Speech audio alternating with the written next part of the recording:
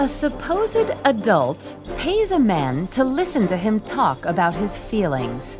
This is the Onion Local News. I'm Marichelle Kawachi. Local accountant and supposedly grown